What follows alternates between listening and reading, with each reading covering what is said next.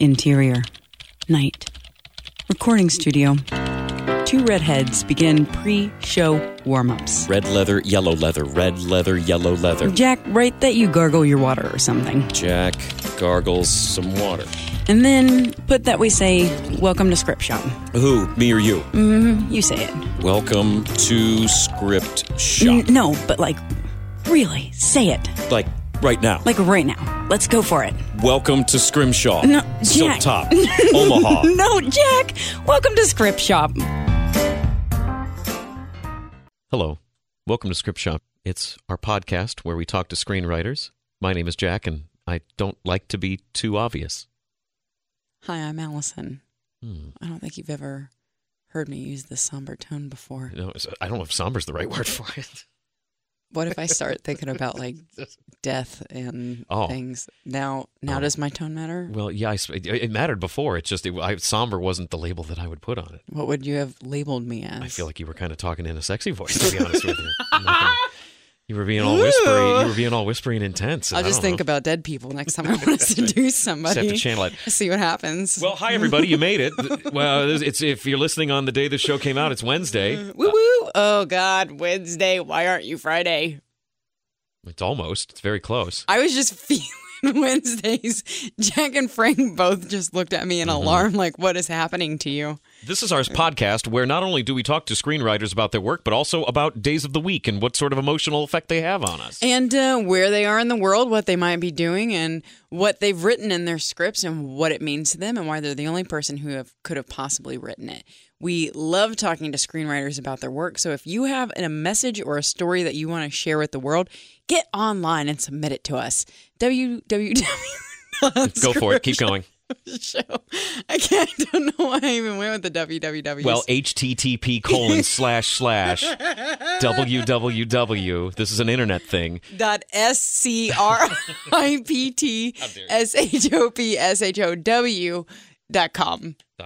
/SUBMIT. That's the word submit.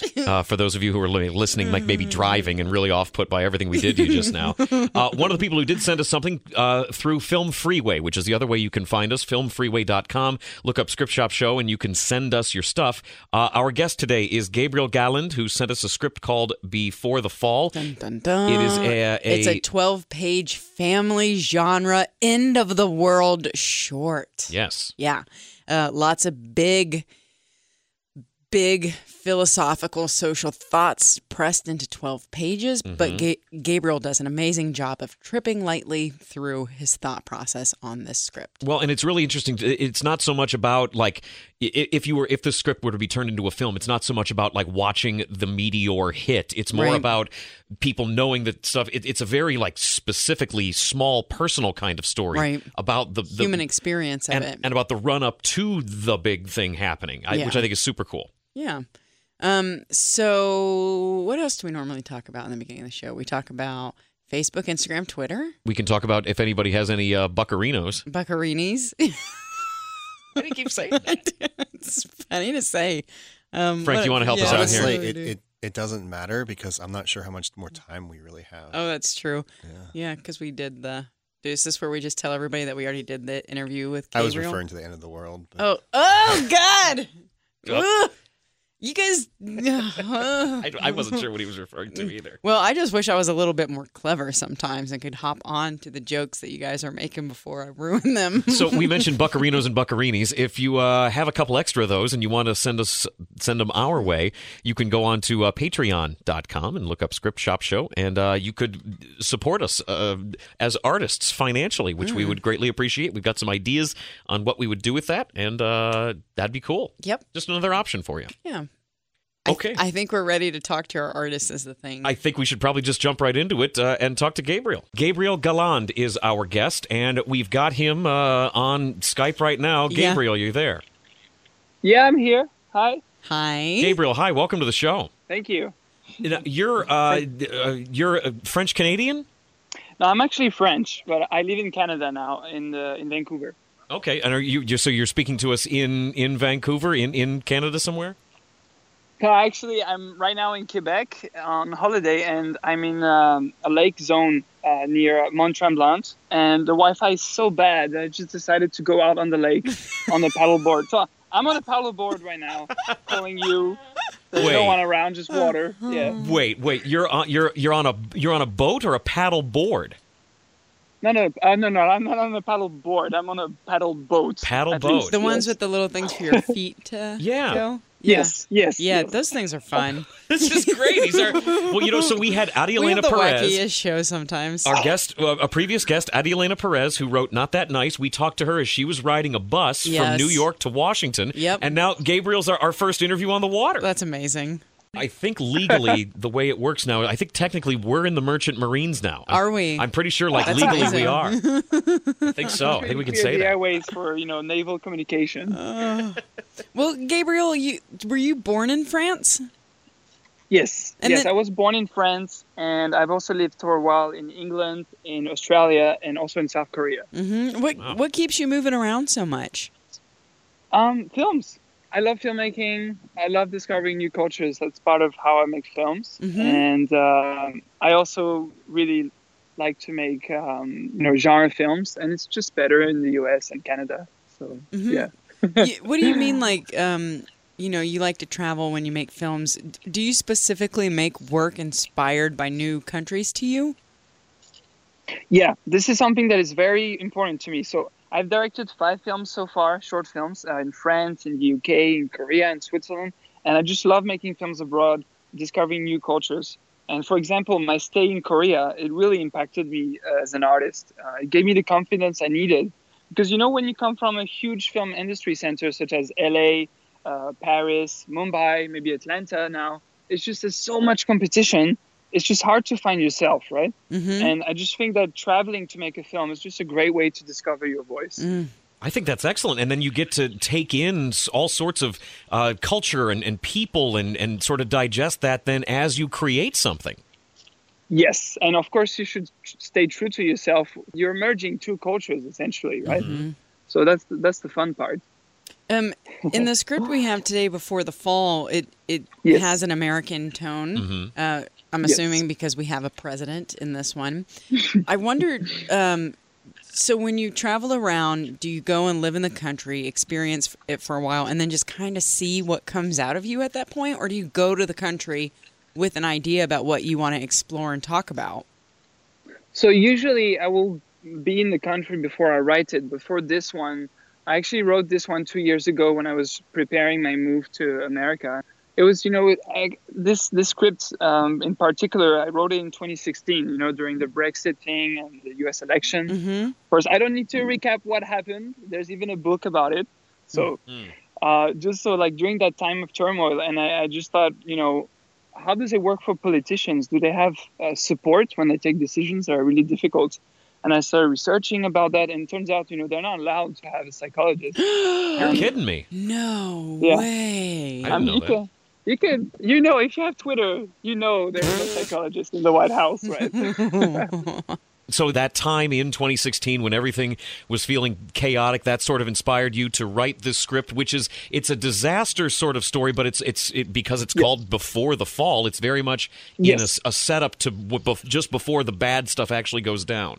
Exactly. Yeah, we don't actually see any of it happen, and I didn't want to go into politics, so it's just really about how do you fictionalize a catastrophe like this. Mm-hmm. And so I was just thinking, it's about the chaos surrounding an extinction level event, and I'm just trying to bring it back to a human story. So focusing on a single mother with 2 children, and basically this mother is called urgently by her biggest client. The client, the high-ranking official, she needs to make a decision, right? Should I warn the world or not? And so this therapist is in the middle of it, and then she just, it feels like real time. She needs to get to her children, and she's got a 1 hour head start because before this news reaches the world. So she's got 1 hour to get her kids and just like drive and just try to survive, right? Wow. I like the idea of this person being a therapist for the president, and then because she does get that sort of inside information, she's kind of hitting the road with her kids before anybody else does, but it doesn't really do her any good in the end, right? Not really. I mean, intentionally, I thought that probably she would not make it, but she'll she'll try at least, and that's the scary part, right? We don't know, we never know. So yeah, I just wanted to focus on that kind of real-time feeling. And there's, I don't know if you read the script, like in the end, it gets pretty dramatic because people are out on the streets. There's no more laws. She's just trying to survive with her children. Before we get too deep into this script specifically, Sure. to talk about how you've gone to these different cultures, some of the themes of the scripts that have been born out of these other trips. Basically, just I guess just as a person, I love traveling, meeting new cultures, gastronomy. And I'm actually really happy right now because I love American culture. So I'm really happy to be here and for you to have me on the radio. And aside from that, maybe perhaps my journey as a writer, it's actually pretty interesting because, in France, we have our own screenplay format, which is basically whatever you want. Okay. It's really strange, right? It looks like theater. Sometimes it looks like a commercial. Sometimes it looks like live TV. We never know. And even big directors do that, right? So the first time I saw the standard Hollywood format, I was like, what is this anxious detective-like font doing on this page? I'm not writing a detective story. There's no typewriter. And it was really hard, actually, for me to just, because I was used to, I'll choose my font, I'll choose what I want to say. And so I had a lot of problems with that. And then until the day I read the pilot of Breaking Bad, and I was like, wow, now that's poetry. That's screenwriting poetry. And I was like, yeah, it's possible to be interesting in a script despite that detective font from the 40s, right? And so I've been really trying for the last 2 years to really go into screenwriting. And because I started as a director of photography and a director. And essentially, I want to be a director, not a screenwriter. But I just feel like it's just silly to be a director without knowing about scripts. So as a director, I really like genre films, like Soylent Green or The Wrath of God or Planet of the Apes. Yeah. And recently I like films like Monsters or Arrival. Just, trying to do this kind of films, I just realized, I kind of found my style. Actually, that was pretty funny because the same thing with style as the script is that I was always scared about, when people ask me, what's your style? I said, well, my style is I make movies. Yeah. And then, I started going into it. And then this funny thing happened. I was talking with my wife, who's also a filmmaker. We were just discussing, and we realized that all my films, themes of death, grief, and loss, all of them. It's just something, personal. I didn't realize it, right? And the interesting thing is that it is a very dark theme. It is a very dramatic theme, but I like genre films. So I always take that genre film approach with a very dark story, but then, I try to bring in some other fantastic or thrilling or, horror elements into the story. For example, I'm about to produce my first film in Canada in September, and it's a microfilm horror found footage about a mother who confesses to having killed her child. In true Canadian. And in true Canadian fashion, it's called I'm Sorry. That's great. What is it about the horror elements that attract you or that you find work their way into your work so often? Coming from a European background of filmmaking, for me, the thing that struck me the most is the quality of the aesthetics in a horror film. It's just, not until the Blair Witch Project, but even the Blair Witch Project has this, particular aesthetic. It's quite hard it's quite impossible to make a successful horror film without having a very defined color palette, a union of work between production design and cinematography. And I just love that. It's really important for me to decide beforehand how the film is going to look, how it's going to feel. And that's why I like horror. Everything is planned out before. What do you think it is about these kind of penultimate moments that have to do with death and loss that really speak to you? Where do you think that comes from in you?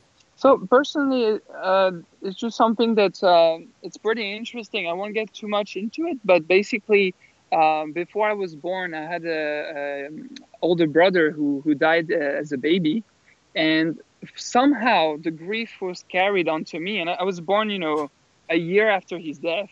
But somehow the grief lingered, and I had a really happy childhood, but this always lingered behind, right? And it's just a human thing, really. And then after that, then I realized, that's when I went back to this, and it must be about my brother, who I never met, but I always felt this kind of someone missing in my life. Yeah. So and again, it's just strange for me because I never met him, so it's not like I have a pain in me, right? Yeah. Mhm. So it's just one of those things. And then afterwards, from a dramatic standpoint, I don't think there's any better for an actor than facing death. Right. It's the ultimate motivation. It's the laws of survival. I want to share a story with you. Sure. When I was young, when I was 5, I had a sister who died, and she was 1 year old. Now, Yes. I have a brother named Chester, and Chester's 16. He's 13 years younger than I am. And when he was smaller, like maybe 10, we were in my hometown. I was visiting, and we were just walking down the street together. And we were all talking about my sister who had passed away, Rebecca.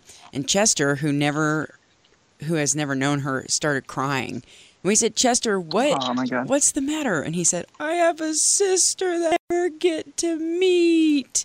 And it really upset him that there was this other person in his life as well that he loved, that the sadness shaped our family, and that he was part of that, even though he never got to meet her.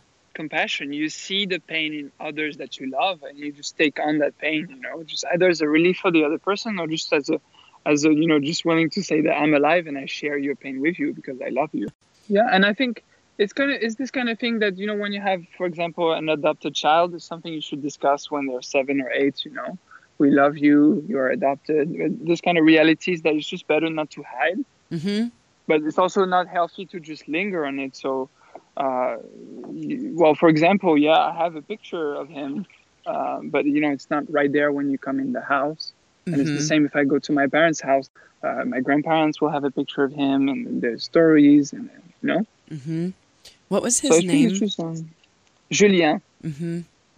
It's interesting because there's a lot of family ties in the script that you gave us as well. There's the relationship between the mother and the daughters, and I thought it was really special that you focused on a family unit going through a crisis as the center of this particular story. Is that something that comes up in your other stories as well?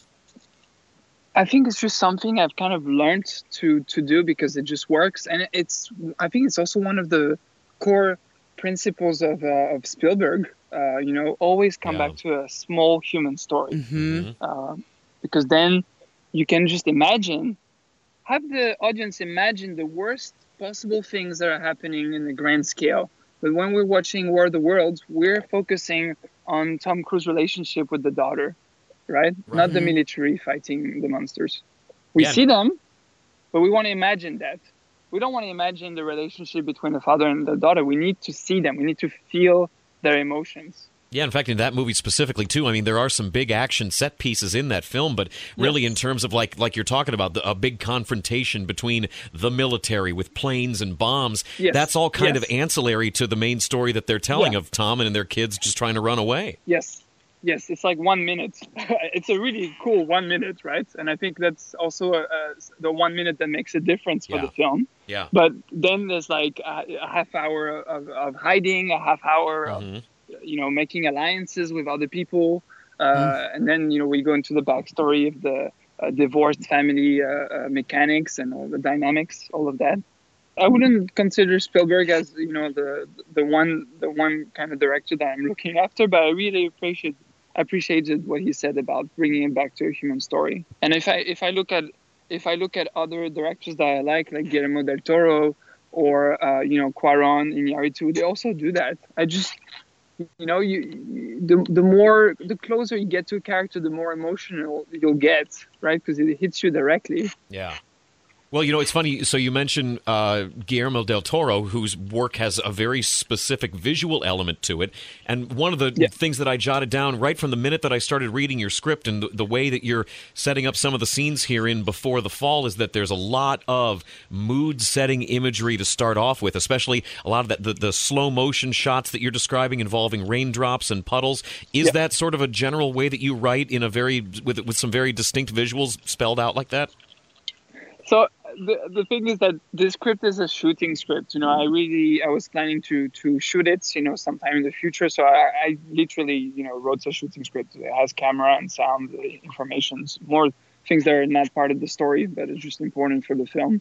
And in general, the reason I did that in particular is that I'm trying to hit at a global feeling with a lower budget. I don't have the budget to show a scene in Korea of how Koreans are reacting. I don't have I don't have that kind of budget, but I can hint at it, trying to find creative solutions. So, for example, from the script level, there's a lot of cross-cutting when we go to the end, because it doesn't matter if you're at the news station or the reporter at at the center of power, or you're in a deli, or you're in the car and she's listening to the radio. Everyone is in the same emotion at the same time. So this is just creating this global feeling, right? It's happening everywhere at the same time.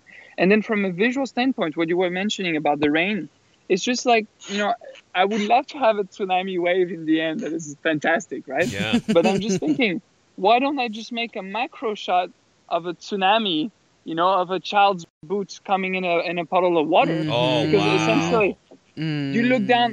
This is still expensive, right? It has to be nice, has to be well calculated, etc. But still, it's like on a 2-meter scale. That's and very it's like smart. So imagine like a child's boot falling and then boom, impact, and then there's a huge wave, right? That is like 20 times the size of an ant or something. So it's just like, and then it's just it's just real life. The child jumped in the water, and then the next second he's doing something else. And that's what nature would do if there's an extinction level event. We are the ones that would be endangered, but not the planet. The planet is fine. Right. Right. Yeah. It's So- correct. I guess maybe that's a good place to jump into our reading from the script, since you did talk about the mom being in the car with her kids, listening to the news. This woman, Yes. Iris, is a therapist for the president. And but one of the things I really like you did in the script too is the way it starts. You're not really spelling it out for anybody. You're just, as you're reading the script and sort of feeling this story evolve in your head, you don't even know who she's meeting with at first. Right. Right. Yeah. It's only after the meeting, and we also, the thing is that we don't know what they say in the meeting, Right. because it's confidential, and the president doesn't actually say. She just says, I have an important decision, and the way she says it, pretty bad, right? Yeah. It's like one could imagine, is it war?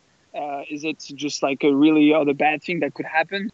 I'm currently advising probably the most powerful person on the planet, and she's worried.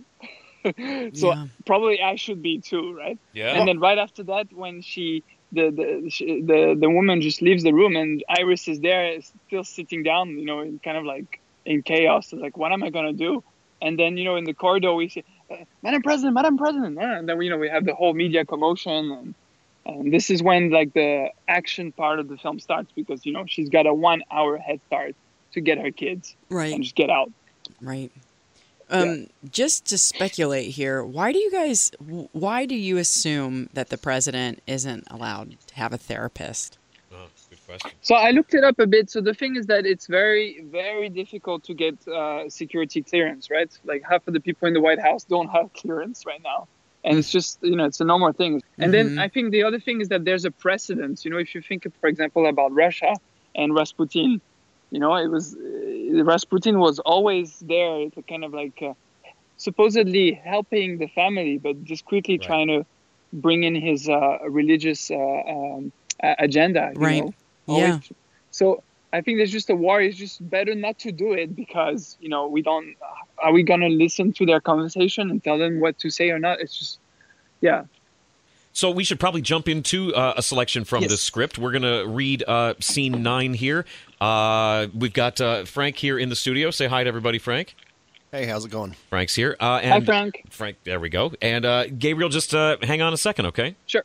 Oh, and one other thing in this reading, listeners, Jack has been nominated and won the election and is reading the role of the president. Yes, who is a woman. That's exactly right. In this universe, and hopefully in the future universe of America, the president is a woman. Of course, we say this because we try to just make sure that the writer's intent stays as is. So Jack's going to be playing, it's not a pants role. I guess it could be, whatever. I'm not going to get into the semantics of language and in historical theater roles. So Jack's going to be playing the president, which is a woman is a woman in the script. Frank will be doing stage directions, and I, Allison, will be playing the other 3 women in the script, which is the therapist, Iris. Yeah. Oh, yeah, there's just 2. Iris, the therapist, and then her daughter, Lizzie. Great. So, Frank, whenever you're ready. Interior, afternoon, minivan. Iris looks at the radio carefully as if it was speaking to her.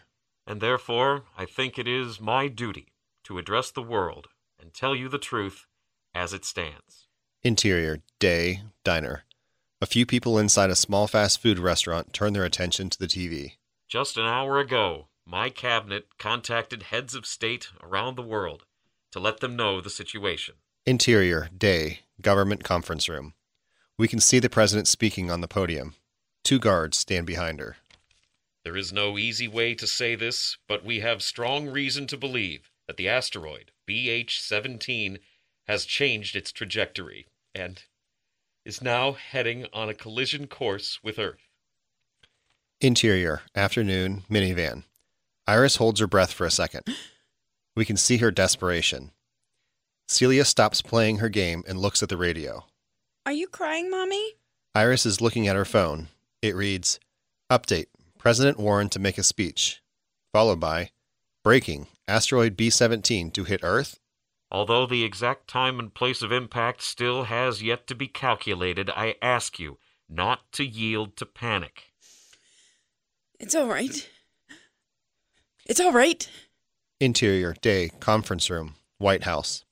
The president's voice is overshadowed by the sound of people present in the room. We can hear them about incomprehensible words. Some are crying, others are laughing.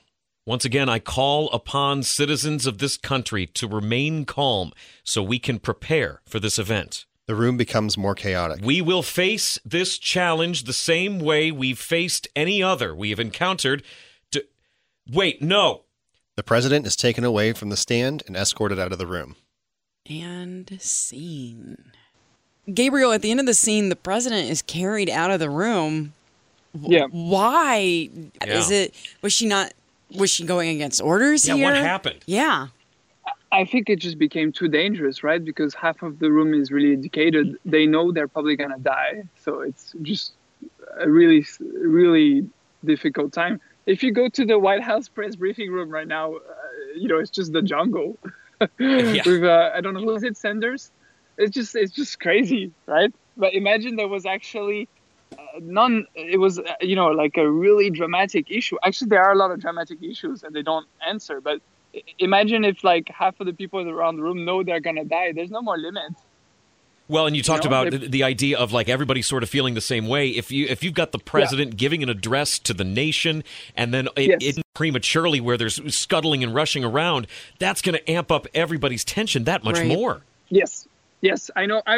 That's kind of the thing also where it's great to, let the audience wonder why she was taken out, Secret Service. Maybe there's someone in the White House. I don't know. I think I was also thinking, that's it. Martial law has been declared in half of the states, or there's a rebellion, or, it could be so many things happening. It could also be someone in the room has a gun. I don't want to speculate because I think it's more interesting if the audience is like, it's so bad that now the president, she has to be taken out to the bunker. Wow. There's no time to, So I think if we shoot the film, I will add some commotion in the room and just people going nuts, right? And just like wanting to, get really close to the president and just be like, is this for real? Is this for real? Right? Mm-hmm. Yeah. It's just like desperate. Yeah. You can't allow people to come too close, right? So I have it that people are just getting too edgy and they're coming too close. So for her safety, she has to be taken somewhere else. Mm-hmm. I think that's the terrifying. We've had a few people who've written some very scary and horror sort of scripts, and some of the things that we've talked about, one of the things that really scares me the most isn't really so much about some kind of monster or an alien or a zombie, but the simple sort of scary about what other people just can do or are willing to do. I think that makes it scarier because it feels like it's more realistic. Yeah, I mean, you can imagine, like that's it. Not even the president is safe anymore, right? And you're on radio, and then then you go to the news channels, And then the commentators, they're just trying to, explain what's happening, but they don't know. So it's just completely messed, right? We have no idea what's going on. Ladies and gentlemen, the feed was interrupted. I don't know why. Mm-hmm. Which also, as a broadcaster, not knowing what's going on and trying to do a story on it is a huge fear. Yeah. Just for the record, that's terrifying as a broadcaster. The idea of you're carrying the president, and then something like that happens, and then all of a sudden they've thrown it back to you to keep on narrating like life and keeping an entry of the world. And then forget about the thing is that if you are a sensible network, try to reassure people. You know, maybe there's a feed.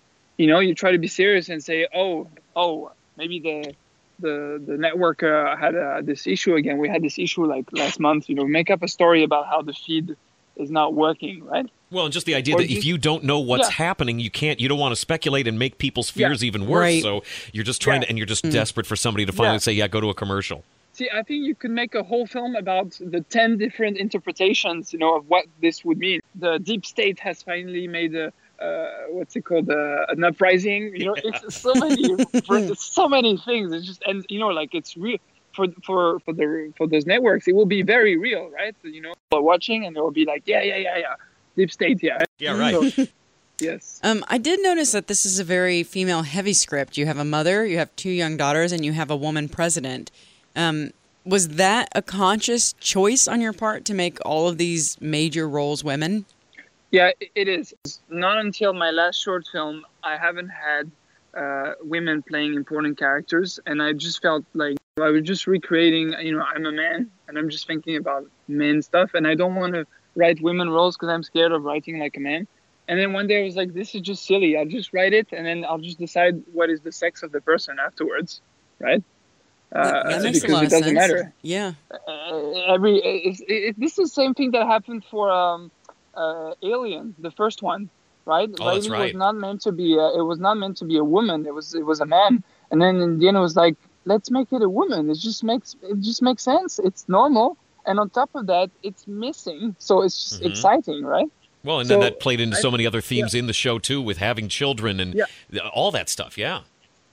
Yeah, I think so. That's one thing. Then the other thing is that clearly I don't want to be part of the problem anymore. So I just want to make sure that I am giving enough roles, to whoever is the talent, right? Mm-hmm. And I don't want to be locked in on the page anymore that I'm looking for men. Actually, right now I'm casting, and one of the secondary roles in the script is the main character is a woman, and a second character is a boy, and we just have a girl that sent us her CV for the script, and she says, please consider me. I just really want to audition for this part.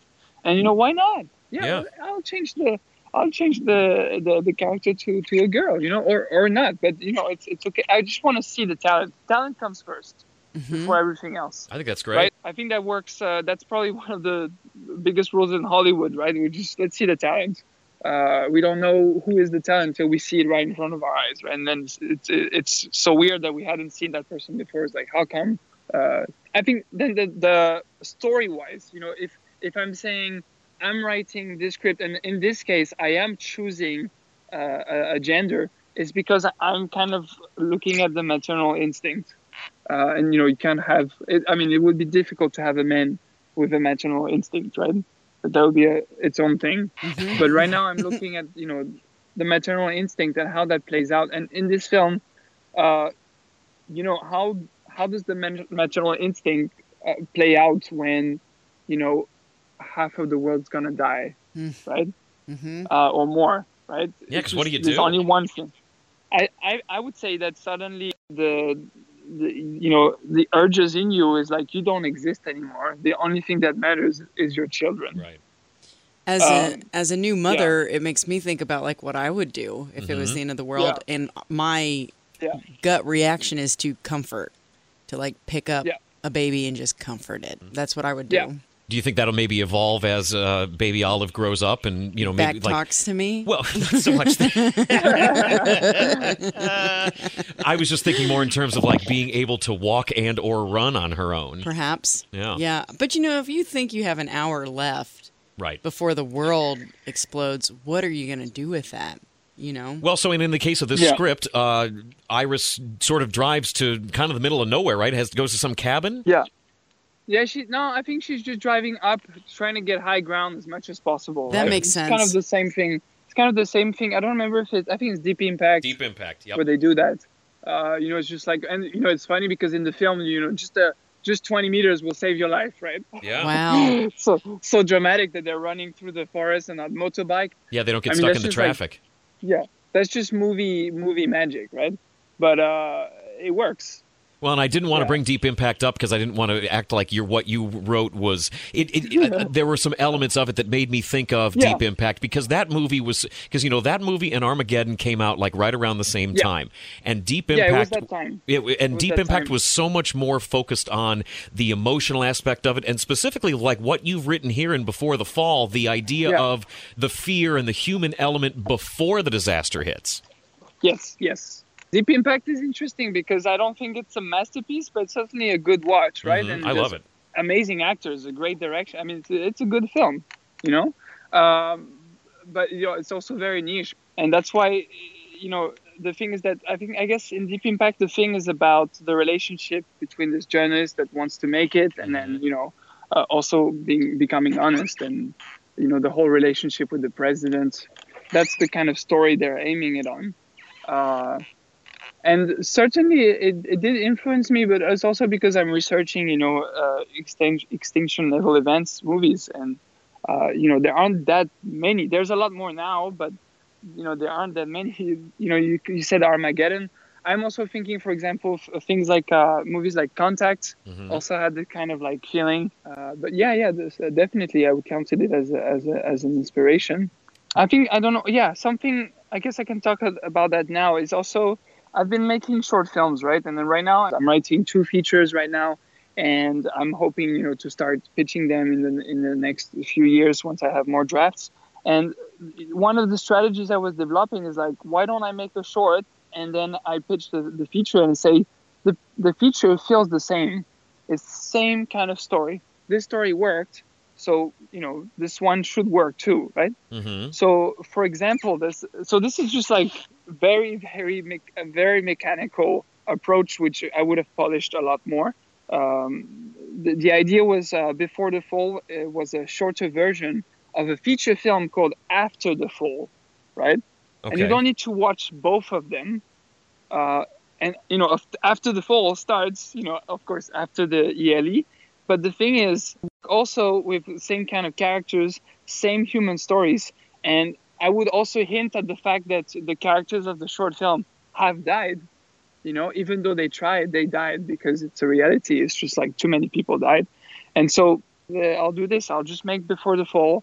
And then I'll say, you see, this emotions, macro things I've been doing with the tsunami and the child's boots, or the cross-cutting and this paranoia and the chaos. And then I would just say that will be the same emotions, over 2 hours. So if you like this one, if you like the look of this one even, I can guarantee I will do the same on the feature length. You said the feature was called After the Fall, so that would be like a post-apocalyptic thing.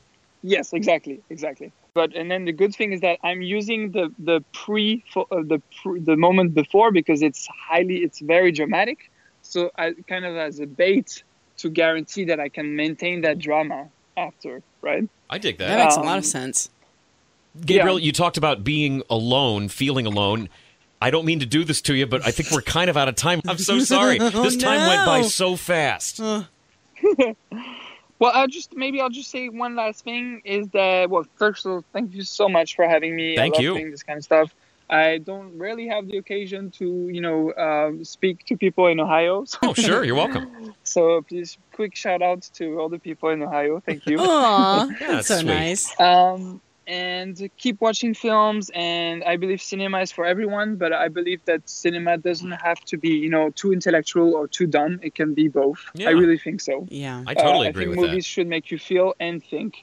And if you can do both, great. Right? Have fun.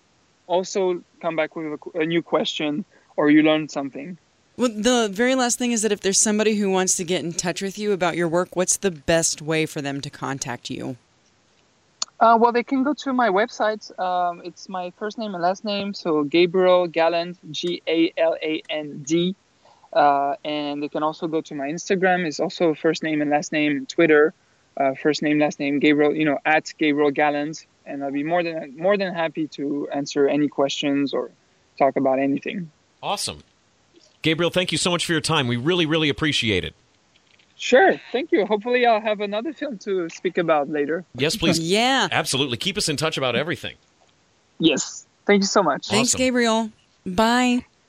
Boy, that is a busy and creative dude. I love listening to the way he approaches all of these things. People who love working with the big concept, big picture type things. Yeah. Very, very intriguing to me. And he has a real good eye and thought toward element of stuff. Right. It's not about the spectacle, really. That is just in service to the story that he wants to tell. Right. And more than the fact that he's jumping countries to figure out what the story right, he wants to tell actually is. I think that's super cool. It's really, really impressive. That's a lot. I also can't get over the fact that he's in the middle of a lake while he's talking to us. You could hear the squeaking from pedals and, I don't know, life jackets or something. I mean, the only thing, so really, technically, the only other, air is left. We've covered somebody traveling on the ground, somebody traveling by water. We just need to get a hold of somebody in a helicopter someday and we'll be set. Oh, gosh. Wow. So squad goals out there for all you writers that are listening and looking to submit. Well, thank you for tuning in, listeners. If you're interested in submitting your story to us, you can do so on scriptshopshow.com/submit or via Film Freeway. Look us up as Script Shop. We'd love to see what you've got. Remember, you can always do a shout out to us or hashtag Hot Burrito to get your script up in front of our face ASAP. That will put you to the front of the line. I love... I'm not going to say what I was going to say. I think I knew we were exactly thinking the exact same thing. And if a hot burrito's in the mix, maybe you do want to be in the front of the line, is where I think we were all going with that. Yep. There we go. Well, thanks, everybody. If you would like to leave us a rating on iTunes or Facebook, we would love that. You can also connect with us via Facebook, Instagram, or Twitter. I am at your bestie, BESTIE, Westie, WESTIE on Twitter, and Jack is... at Script Shop Jack. So until next week, friends, that's a wrap. Script Shop was created by Allison West, hosted by Allison West and Jack Crumley, produced by Frank Steele. Thanks to iHeartMedia Cincinnati for use of their studio. Intro music, Retro Soul by bensound.com. Outro music by purple-planet.com. Special thanks to all our guests. Thanks for listening. Thanks for